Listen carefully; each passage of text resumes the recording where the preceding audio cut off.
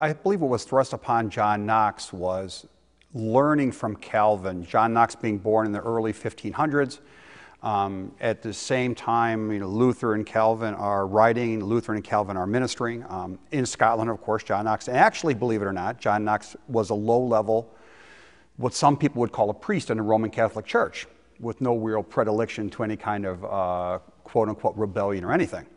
John Knox is thrust into this because of the martyrdom by the Roman Catholic, the prevalent church in Scotland of the day, and he's seeing people martyred, specifically someone by the name of George Wishart, early Scottish, actually more or less like a Lutheran, Presbyterian not at that point existing. So John Knox views this martyrdom by the Roman Catholic Church, and he's really taken by, why are they martyring this man? And this man's testifying as he's being martyred, which happens a lot with the Scots down through the centuries.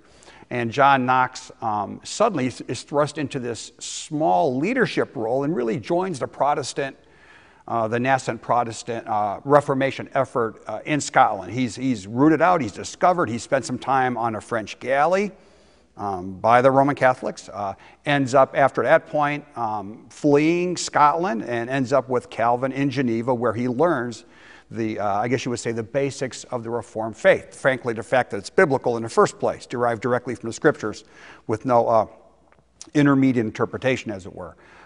So John Knox ends up in Scotland in this leadership role, and what John Knox is really examining is the role of the Bible and the church, and also the role of the Scriptures in civil society.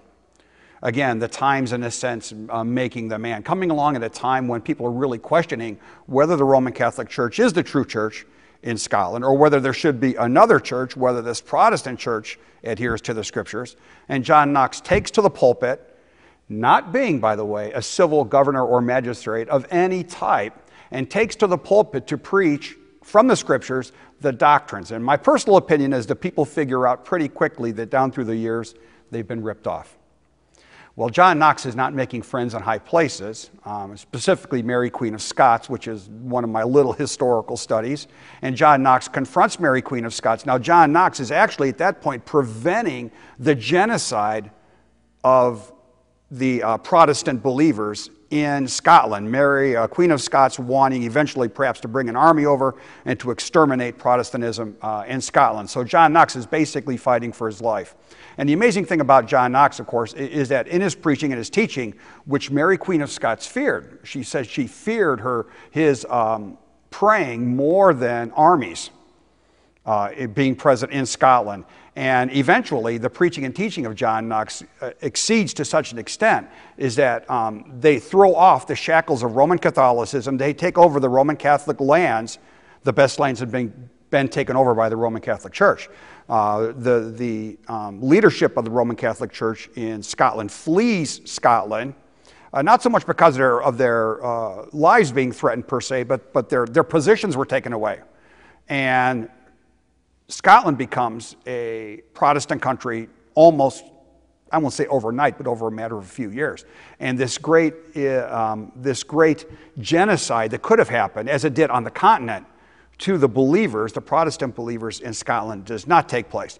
But John Knox's great contribution amongst many, and I think his greatest contribution, and I believe that John Knox in many ways, this is going to sound melodramatic, John Knox in many ways is the father of the United States.